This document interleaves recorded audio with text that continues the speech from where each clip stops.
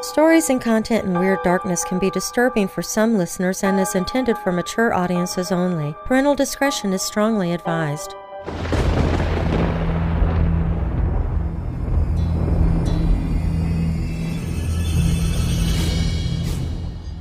Welcome, Weirdos! I'm Darren Marlar, and this is a special archive episode of Weird Darkness. Here you'll find stories of the paranormal, supernatural, mysterious, macabre, unsolved, and unexplained. If you have a dark tale for me to tell, you can share it with me at WeirdDarkness.com. And be sure to subscribe if you've not done so already so you don't miss a single episode. And if you already consider yourself an official weirdo, please help me get the word out by sharing a link to this episode in your social media. And thanks in advance for doing so. Now, bolt your doors, lock your windows. Here's an honest question. How are you supposed to know what to do with your money? Very few of us are exposed to meaningful advice on how to manage our finances. Even fewer have the means to get professional financial guidance. Betterment is a platform that was built to do something radical, to give accessible financial advice that puts you first. If you're like most Americans, your money is probably sitting in a savings account, likely earning you next to nothing. Maybe you have an investment account that you're not really sure what to do with. Betterment can help you make sense of what to do with your money. Investing involves risk, but you don't have to know the ins and the outs of the stock market to start investing for your future. Betterment's technology will put your money to work choosing the stocks and strategies that are right for you, because we know you have other things to do. Betterment's platform can even provide guidance on what financial goals make sense for you. Give your money a new home with Betterment, peace of mind included. Download the Betterment app today. That's BETTERMENT, for the betterment of you. Turn off your lights and come with me into the Weird Darkness. I've never been a religious person. Of course, I believe in a power that makes us who we are, that helps us and that is fighting to protect us from the other world. I've never been skeptical about the things that others find strange. I've always been interested in finding out what lies beyond our realm of being. I truly believe in ghosts or any supernatural beings. The first time I had a paranormal experience was during my childhood. I can still remember it very clearly.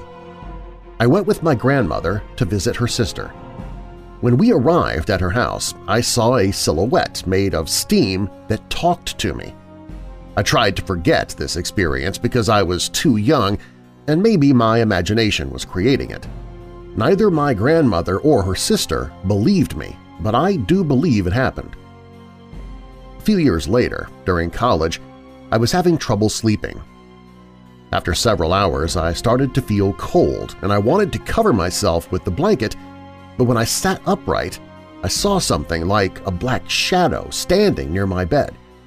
When I saw it, it stopped moving, and it seemed like it was looking at me. I covered myself with the blanket and closed my eyes because I was afraid. After this, I have felt something watching me almost every single day. It's like someone is following me, and when I stop and look to the place where I feel that he stands, I feel like he's getting closer. I somehow know that it's a he. I don't think that he wants to hurt me, but I don't feel like he's protecting me either.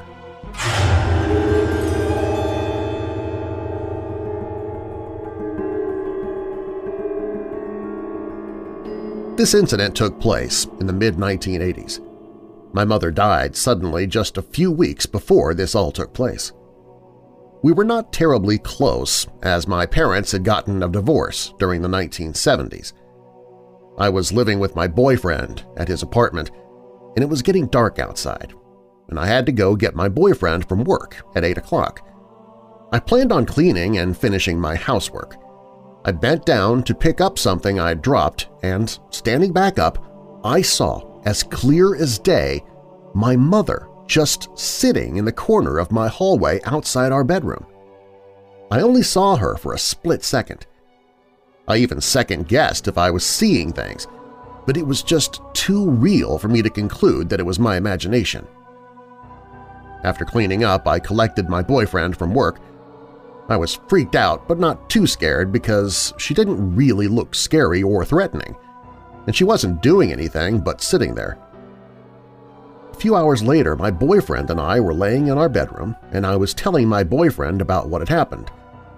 All of a sudden, there was a boom, and all the power cut out. What happened was that the breaker had tripped, and the box was wide open, and the breaker box was behind the chair I saw my mother in earlier that day. This freaked us both out, and we basically just laid in bed the rest of the night.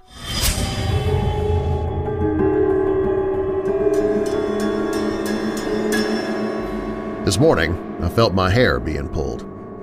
I normally experience this only in my house. It especially happens in my room, home office, and kitchen, and it always seems to happen while I'm alone. Today, I felt two tugs at my hair while I was in my room. I've been trying to sleep, and then, out of nowhere, I felt a tug. I have medium-length hair, so at one point I thought it was just static or my hair getting caught on something, but then I noticed it happening more often. There was one time when I was alone listening to my music in my room, and I felt a tug. Whatever was tugging at my hair pulled my hair so hard that a strand broke off. I felt and heard the strand break. Not to mention I was spooked after that. What was odd was that I wasn't wearing any jewelry, and I also hadn't done anything with my hair that day. As far as the history on my house, I wasn't made aware that anyone had passed away here or anything of that ilk. I was informed that the house was built in the 1950s. It does show its age from time to time with creaks and weird sounds, but I've not seen anything. Where I grew up, we had a lot of empty lots. I remember one of them had a huge tree growing in the center of the lot. Actually, it was very jungle-like and overgrown. My mother and I would often go past that lot when we went grocery shopping. One day, we were walking next to that land, and I suddenly saw what looked like a man hanging from one of the branches. He was wearing a white shirt and white pants. It was not clear because he was a little transparent and I didn't see his face clearly. He did nothing but hang there. Surprisingly, I didn't get scared at all. I told my mother that I saw a hanging man on the tree and she looked and said, "There's no one there." So I looked back and he was gone. After a few months, I totally forgot about this incident. Then a few years ago, a very nice family came and built a huge, beautiful house on that lot, and they cut down that tree. The owners moved to another house, but they didn't tell us anything. Another family came in, and even they moved after 2 months. But nobody told anything to anyone. Like this, 4 or 5 families moved every 2 or 3 months. So this house was totally abandoned. I think that hanging man is still there. That is why nobody can live in that house. The interesting part is I saw a few people cleaning this house a few days ago, and they painted the house. Looks like a new family is going to move in. I hope they stick around longer than the last few families who tried to live there.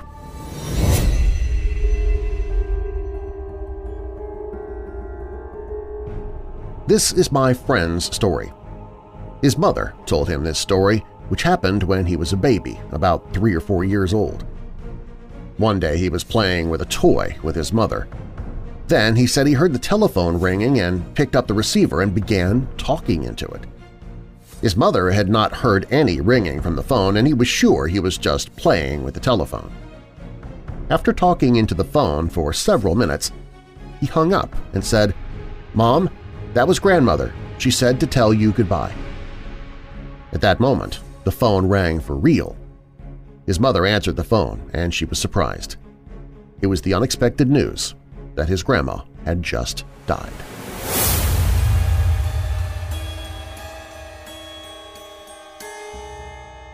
A lady who moved into her deceased aunt's house began to suspect something was amiss when small objects appeared to move around the house by themselves.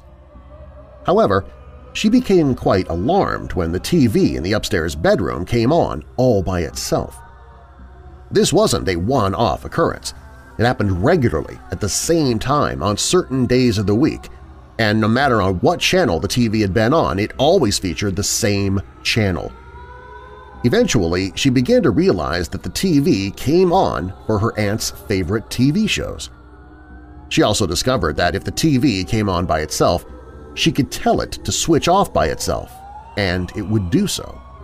She even videoed this to prove to stunned neighbors and relatives that it was true. She became convinced that her aunt was continuing to share the home with her and her baby as a result of this activity.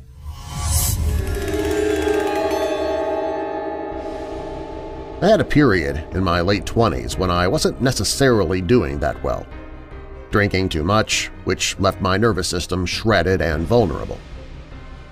I woke up in sleep paralysis while living in my mom's basement, with a spectral hag floating not far above me, maybe 6 inches.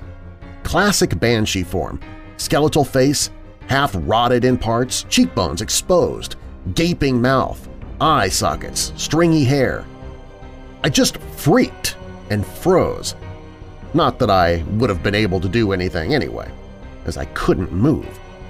I was living in a semi-raw, semi-unfinished basement at the time, with styrofoam insulation in the ceiling.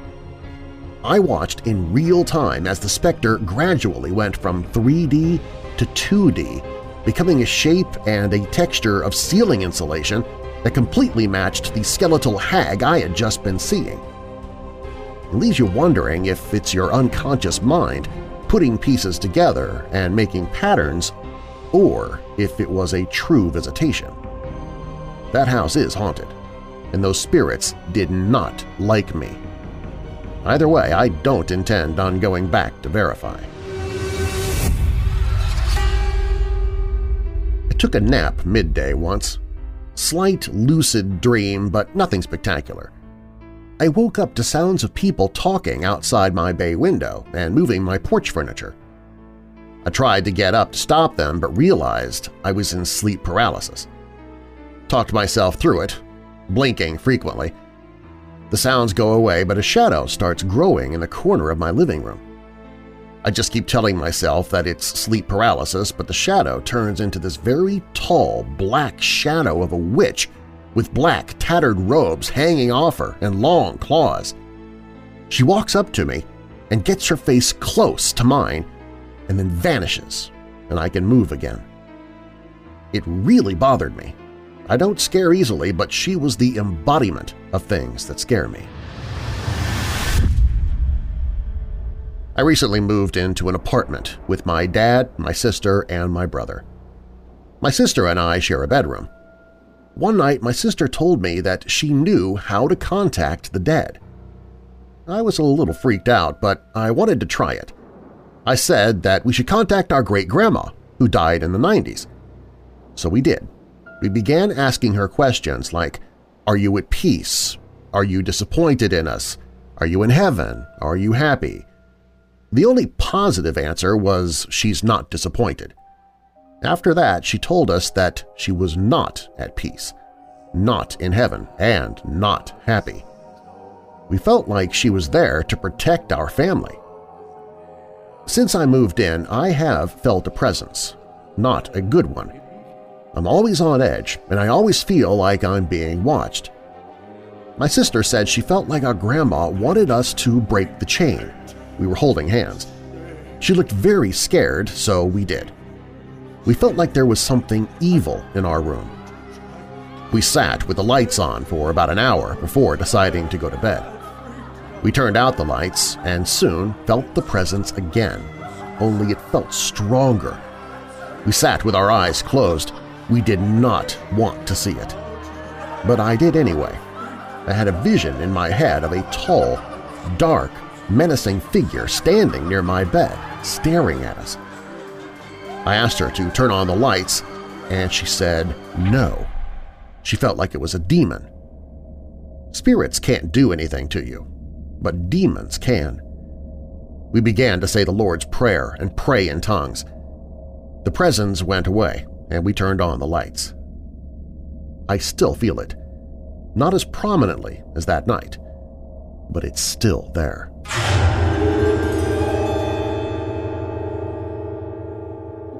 Depression comes to all of us at times. I know personally, as I suffer from depression myself and have most of my life. But if you can't seem to get out of it, if you're in a constant state of sadness, as I was, maybe you're even fighting thoughts of suicide, you will try just about anything to get away from that pain. You might be using drugs or alcohol to try and fight it. And if that's you, please stop and do me a favor. Make one phone call that can save your life. The Hope and Helpline is there for you right now, no matter where you are. You can speak to someone who not only wants to help you, but has likely gone through depression or addiction themselves and are in recovery. They can help you find a way off that dark path you're on in a healthy way.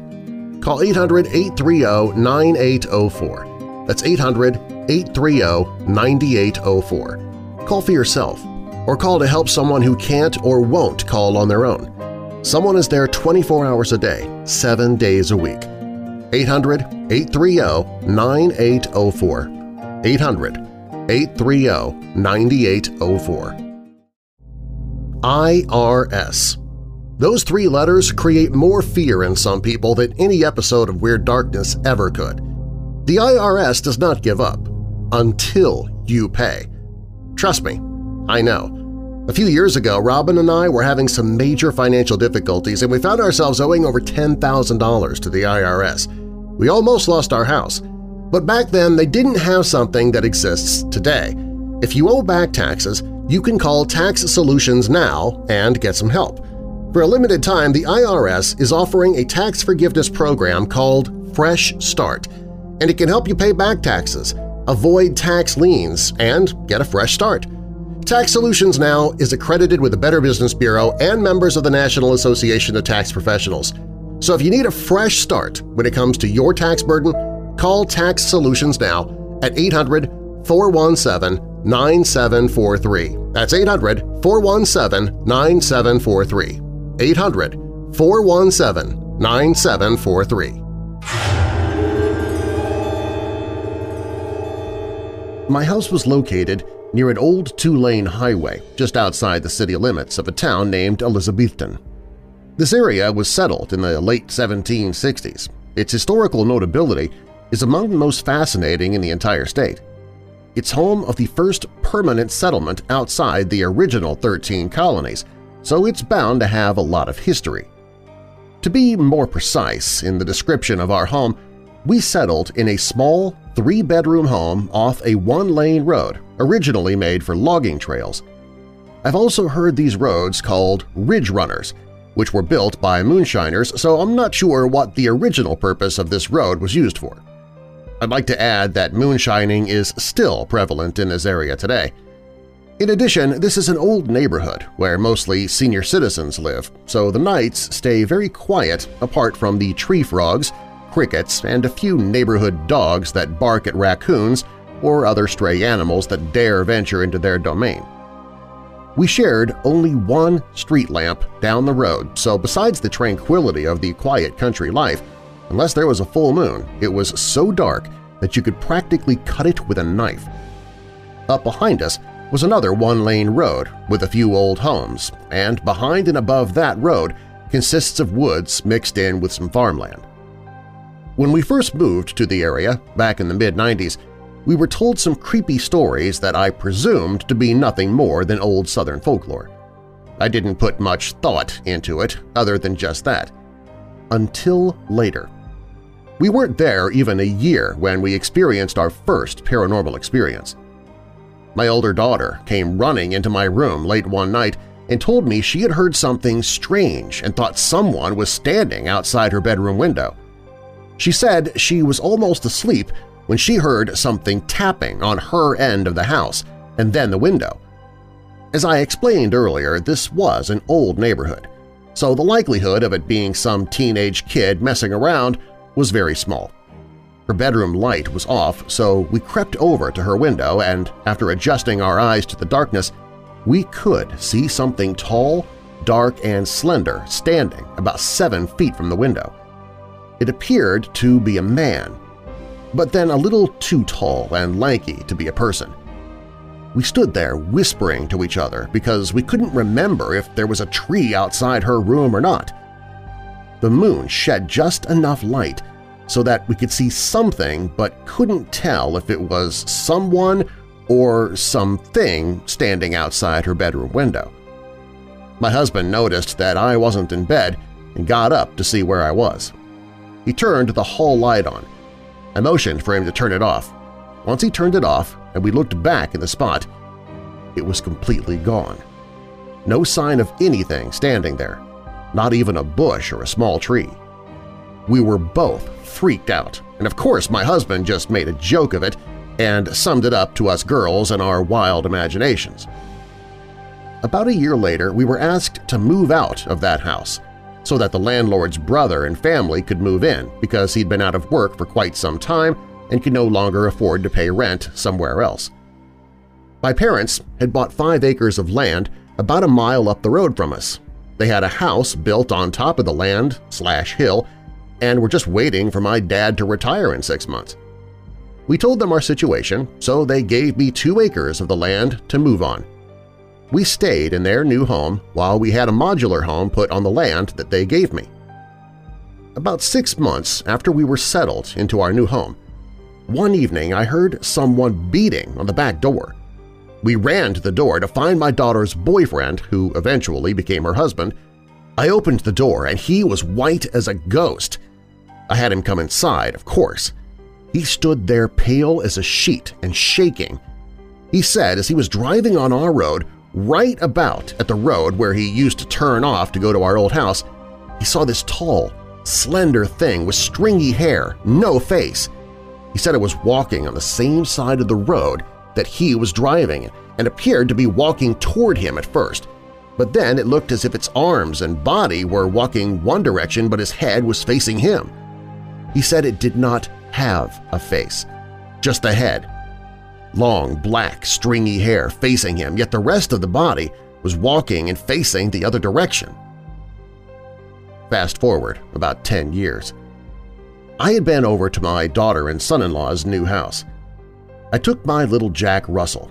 I was driving my Honda Element and had my dog Milo in his cage just behind me. We were on our way back to our house on the same road. I was on the phone talking to my younger daughter, telling her that we were almost home when, about a half a mile from the old road cutoff, something that looked like what a werewolf would look like if there was such a thing ran right out in front of me on its hind legs. The only thing was he was somewhat transparent, but just slightly. I was able to see every detail. It was like something you would see in an old sci-fi movie. It looked right at me. I screamed and knew there was no way of missing it.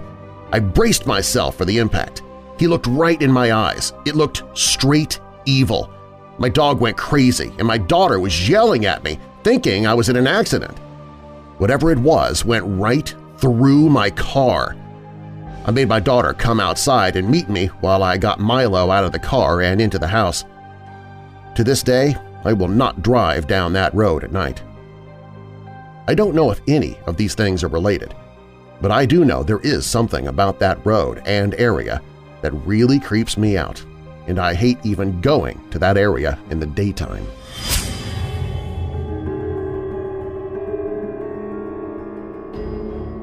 Between 1930 and the early 1950s, the Greenville County Tuberculosis Hospital treated hundreds of patients suffering from tuberculosis.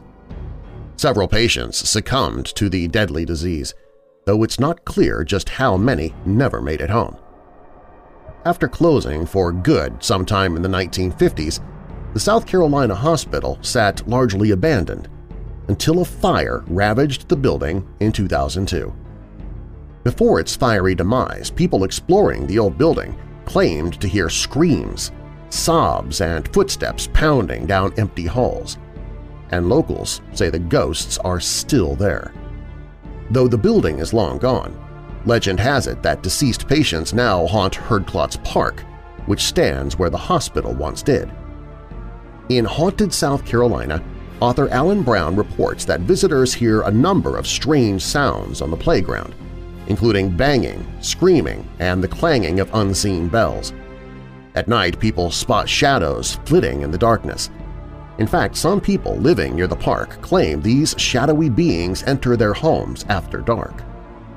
Reports of pools of blood also surround Herdklotz Park. In Haunted Hospitals of the South, author Randy Russell writes, "All that is left of the former sanatorium is a few puddles that turn red with blood after a rain. The puddles are located near a memorial bench in Herdklotz Park. Locals suggest the blood is from patients who died at the TB hospital and that the park bench stands on the site of the institution's former morgue."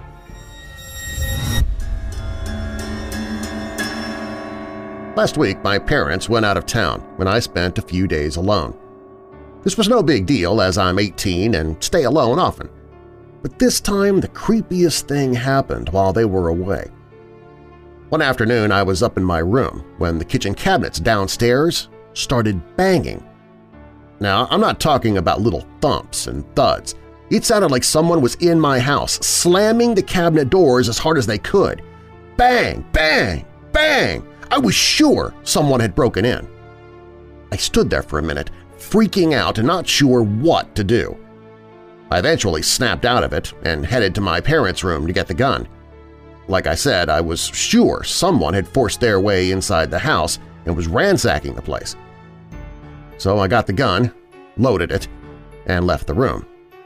The cabinets kept banging the entire time.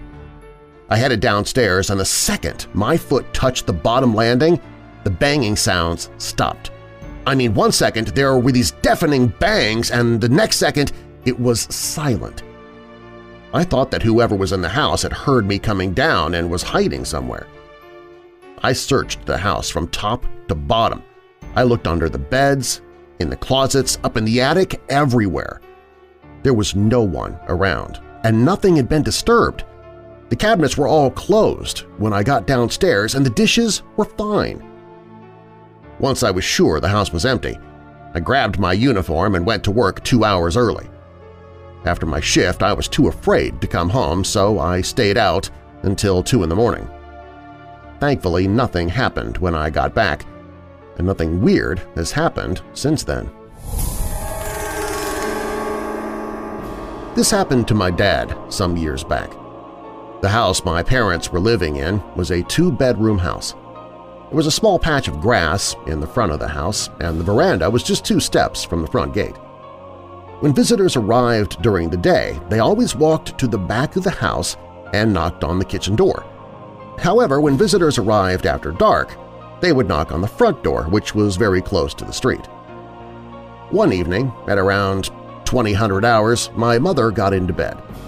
My father joined her a few minutes later. They weren't in bed more than 5 minutes when, to their complete surprise, they heard a knock at the kitchen door. My father, although somewhat concerned, got out of bed and walked out of the room and toward the kitchen at the back of the house. Somehow, my mother had the feeling of foreboding and called my father back to the bedroom. She said, "Don't open the door. First ask who is there." My father replied that was exactly his intention. Then he turned and left the room again. As soon as he walked into the passage, he felt what seemed like hands on his elbows, lifting him entirely off his feet. He was carried down the passage, through the living room toward the kitchen. He recalled that out of absolute fear he was shouting at the top of his voice, yet there was no sound coming from his mouth. Once he was in the middle of the living room, it felt as though he was being pushed from behind by whatever was carrying him into an invisible wall. Something or someone was stopping him from being carried any further. Suddenly, he was let down ever so gently back onto his feet. He never made it to the kitchen door. He turned and walked right back to the bedroom. My mother recalled that when he walked into the room, the sweat was pouring down his face and there was no color in his face. When he lay down, the bed shook for quite some time before he could calm down and tell her what had happened. They never found out who their night visitor was.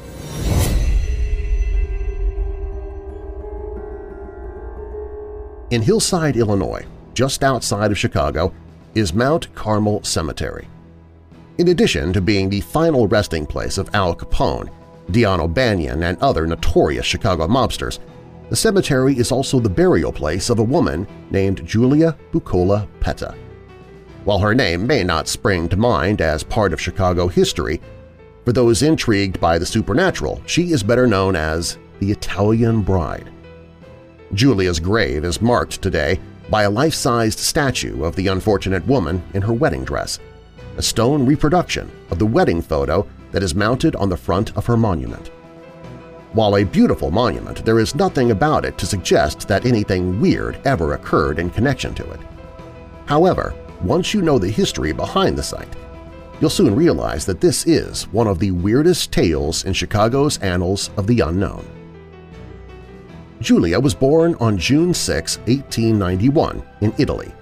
Her father George passed away in 1913, and her mother, Philomena, emigrated to the United States with her daughter. They traveled to the west side of Chicago, where 3 other Buccola children, Henry, Joseph, and Rosalia, were already settled. In June 1920, Julia married Matthew Petta at Holy Rosary Church on North Damon Avenue. Julia became pregnant soon after the wedding, but complications occurred, and on March 17, 1921, Julia died while giving birth to her son, Filippo. Because of the Italian tradition that dying in childbirth made the woman a type of martyr, Julia was buried in white, the martyr's color. Her wedding dress also served as her burial gown, and with her dead infant tucked into her arms, the two were laid to rest in a single coffin at Mount Carmel Cemetery. Philomena Buccola was inconsolable over her daughter's death. Shortly after Julia was buried, Philomena began to experience strange and terrifying dreams every night.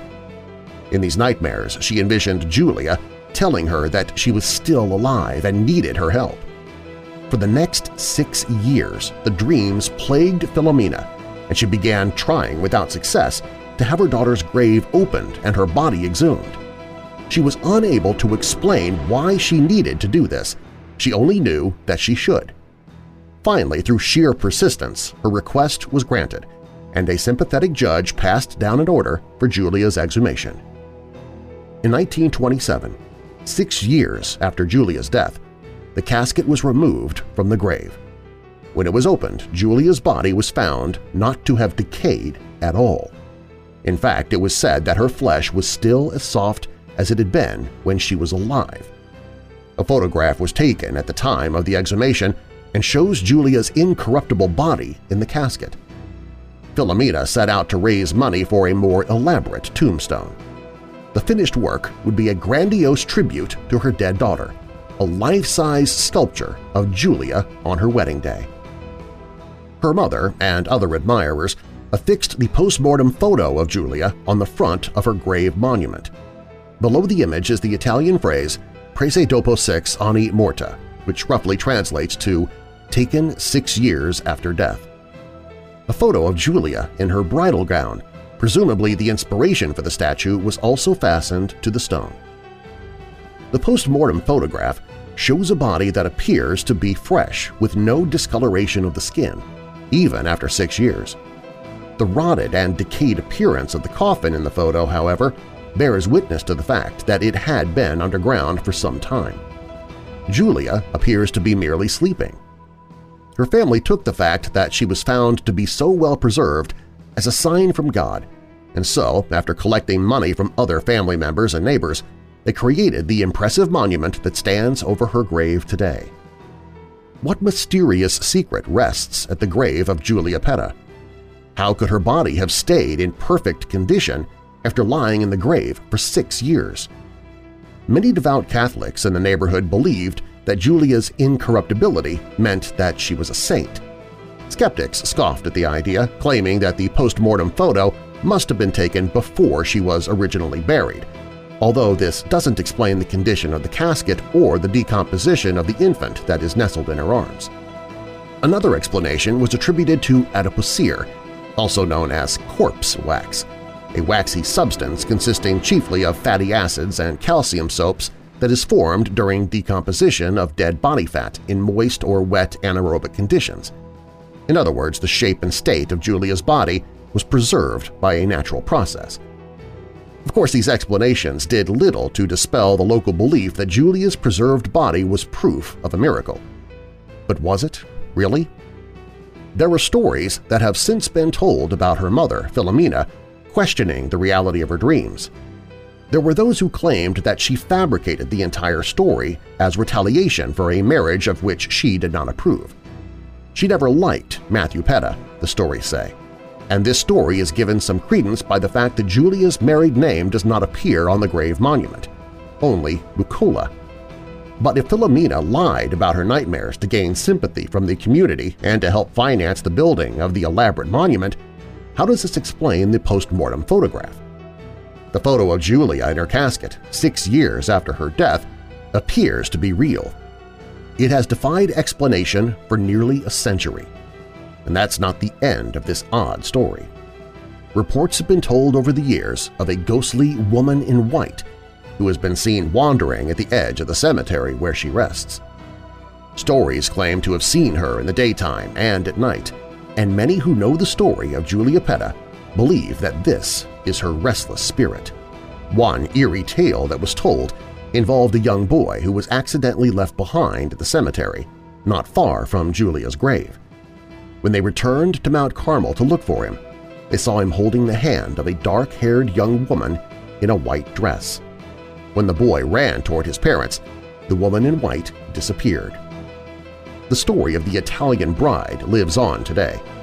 It's the story of a woman who became more famous in death than she ever was in life, a prime ingredient for many eerie tales.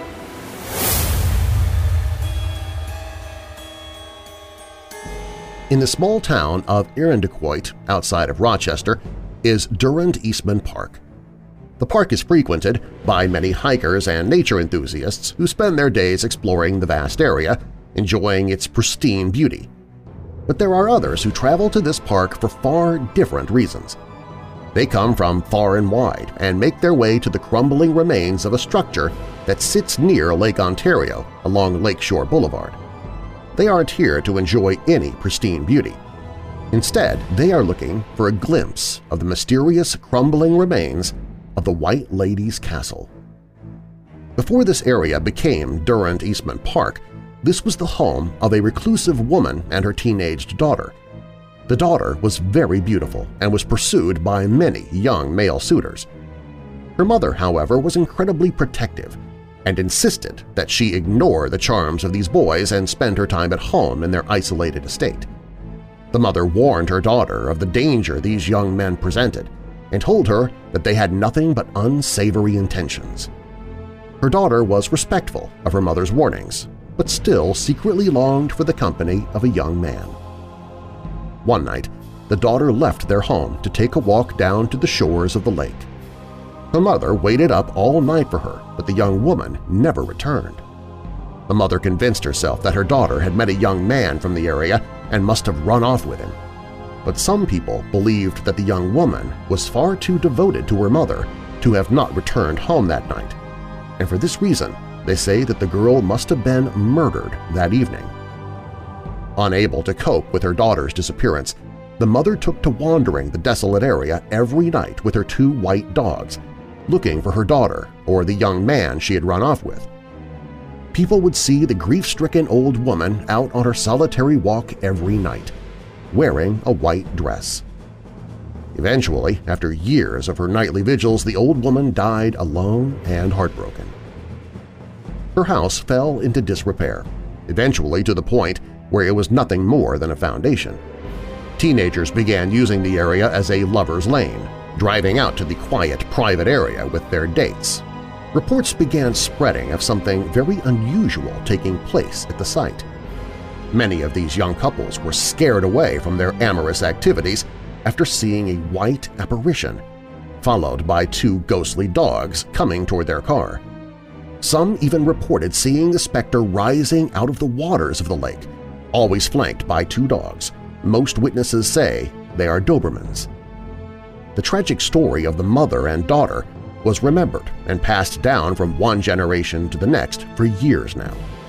The foundations of their former home have come to be called White Lady Castle, and she is known to all in the area as the White Lady. Today, Durand Eastman Park is frequented by many curious locals and ghost hunters who spend their evenings in the vicinity of the White Lady Castle hoping for a glimpse of this enigmatic entity and retelling the legend of how she came to wander. I first visited the White Lady's castle not knowing any of the legends associated with it. My friend had just heard that it was a good drinking spot where kids from different high schools congregated to cause trouble. So we made our way down there hoping to join the party. And there were a lot of teenaged miscreants who hung out there on weekends, at least in the early 80s when I was of the proper teenage miscreanting age. When we got there it seemed unimpressive, just an old foundation tucked away in the park. But the locals filled us in on the real deal of the place, told us all about the lady who used to live in the building who showed up looking for her daughter. We were told that she was particularly aggressive towards men, especially ones who were disrespectful of women. One story they told us was of a real wannabe tough guy. You know the type. High school jock, thinks he's hot stuff, says whatever he wants to anyone at any time. The type of guy who people despise but who for some reason runs the show and gets the girl in those teenage years. Well, he had this girl in high school, and everyone knew he was hitting her, cursing her out, and all sorts of awful things. So one day he brought her back to the park to make out in their car, and she did something wrong, spilled a soda on him or something trivial like that, and he went nuts. He started yelling at her, calling her stupid, and even shook her up a little bit physically. Well, the next thing anyone knows, there was this white flash outside the car and the sound of something banging against the door. He turned around, freaked out, thinking someone's messing with him. Being a testosterone-ridden jock, he gets out looking for a fight, only to come face-to-face with the White Lady. No one knows exactly what he saw or what happened, but the girl told everyone that when he got in the car, his face was all scratched and he wouldn't speak. He was never the same. He barely graduated high school and became totally antisocial. Nowadays, he still lives with his parents and never leaves his house. He just sits silent in his room all day watching TV.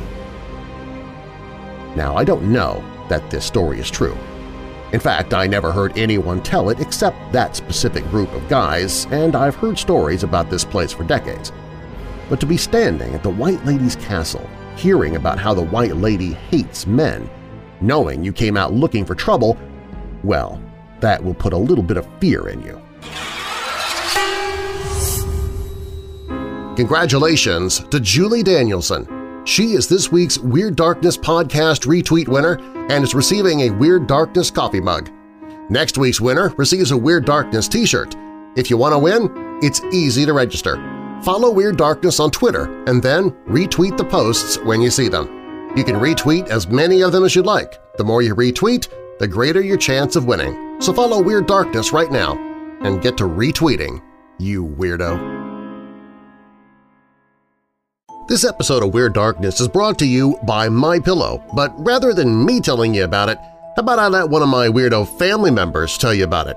Kitty commented, "My husband works out of state the majority of the time, and when he left, he wanted to take his MyPillow with him. That's how much he loves his." And Kitty's trying out her own MyPillow as well because she heard about them on Weird Darkness and was able to get 2 premium MyPillows for one low price. Go to MyPillow.com and use the promo code WEIRD.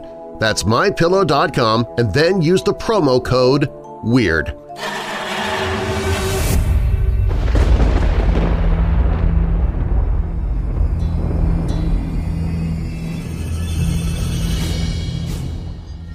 Thanks for joining me for this archive episode of Weird Darkness.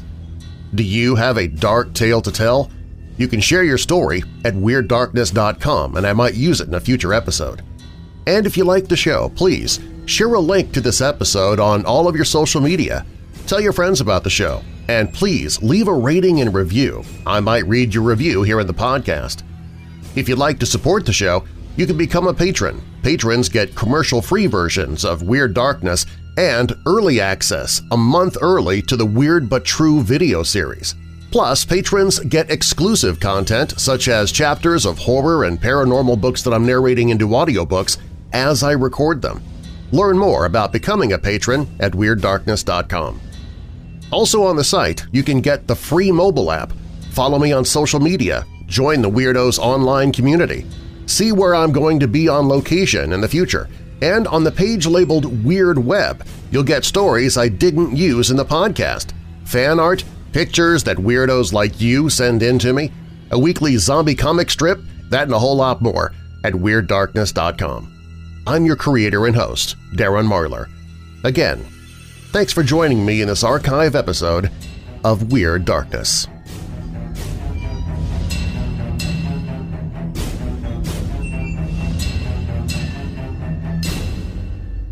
This episode of Weird Darkness is brought to you by the terrifying audiobook The Chilling True Terror of the Black-Eyed Kids, a monster compilation by G. Michael Vasey. This terrifying sequel to the book Black-Eyed Kids has stories of small children turning up on people's doorsteps all across the world, spreading fear and terror, and these stories have only increased over time. Supernatural expert G. Michael Vasey carefully investigates this truly terrifying phenomenon using real-life encounters with these scary supernatural beings. The result is an unsettling and sometimes terrifying book that will have you fearfully anticipating the next knock at your door. Who and what are these mysterious visitors to the doorstep? Are they demons? Aliens? What do they want? Why do they need to enter your home, and what happens if they do? Small kids that ask to use your phone or ask for a ride, and yet those that encounter them are scared to death even before they notice the black eyes. The Chilling True Terror of the Black-Eyed Kids, a monster compilation by G. Michael Vasey, narrated by Weird Darkness host Darren Marlar. Hear a free sample on the audiobooks page at WeirdDarkness.com. Get the audiobook free by signing up for a 30-day free trial of Audible.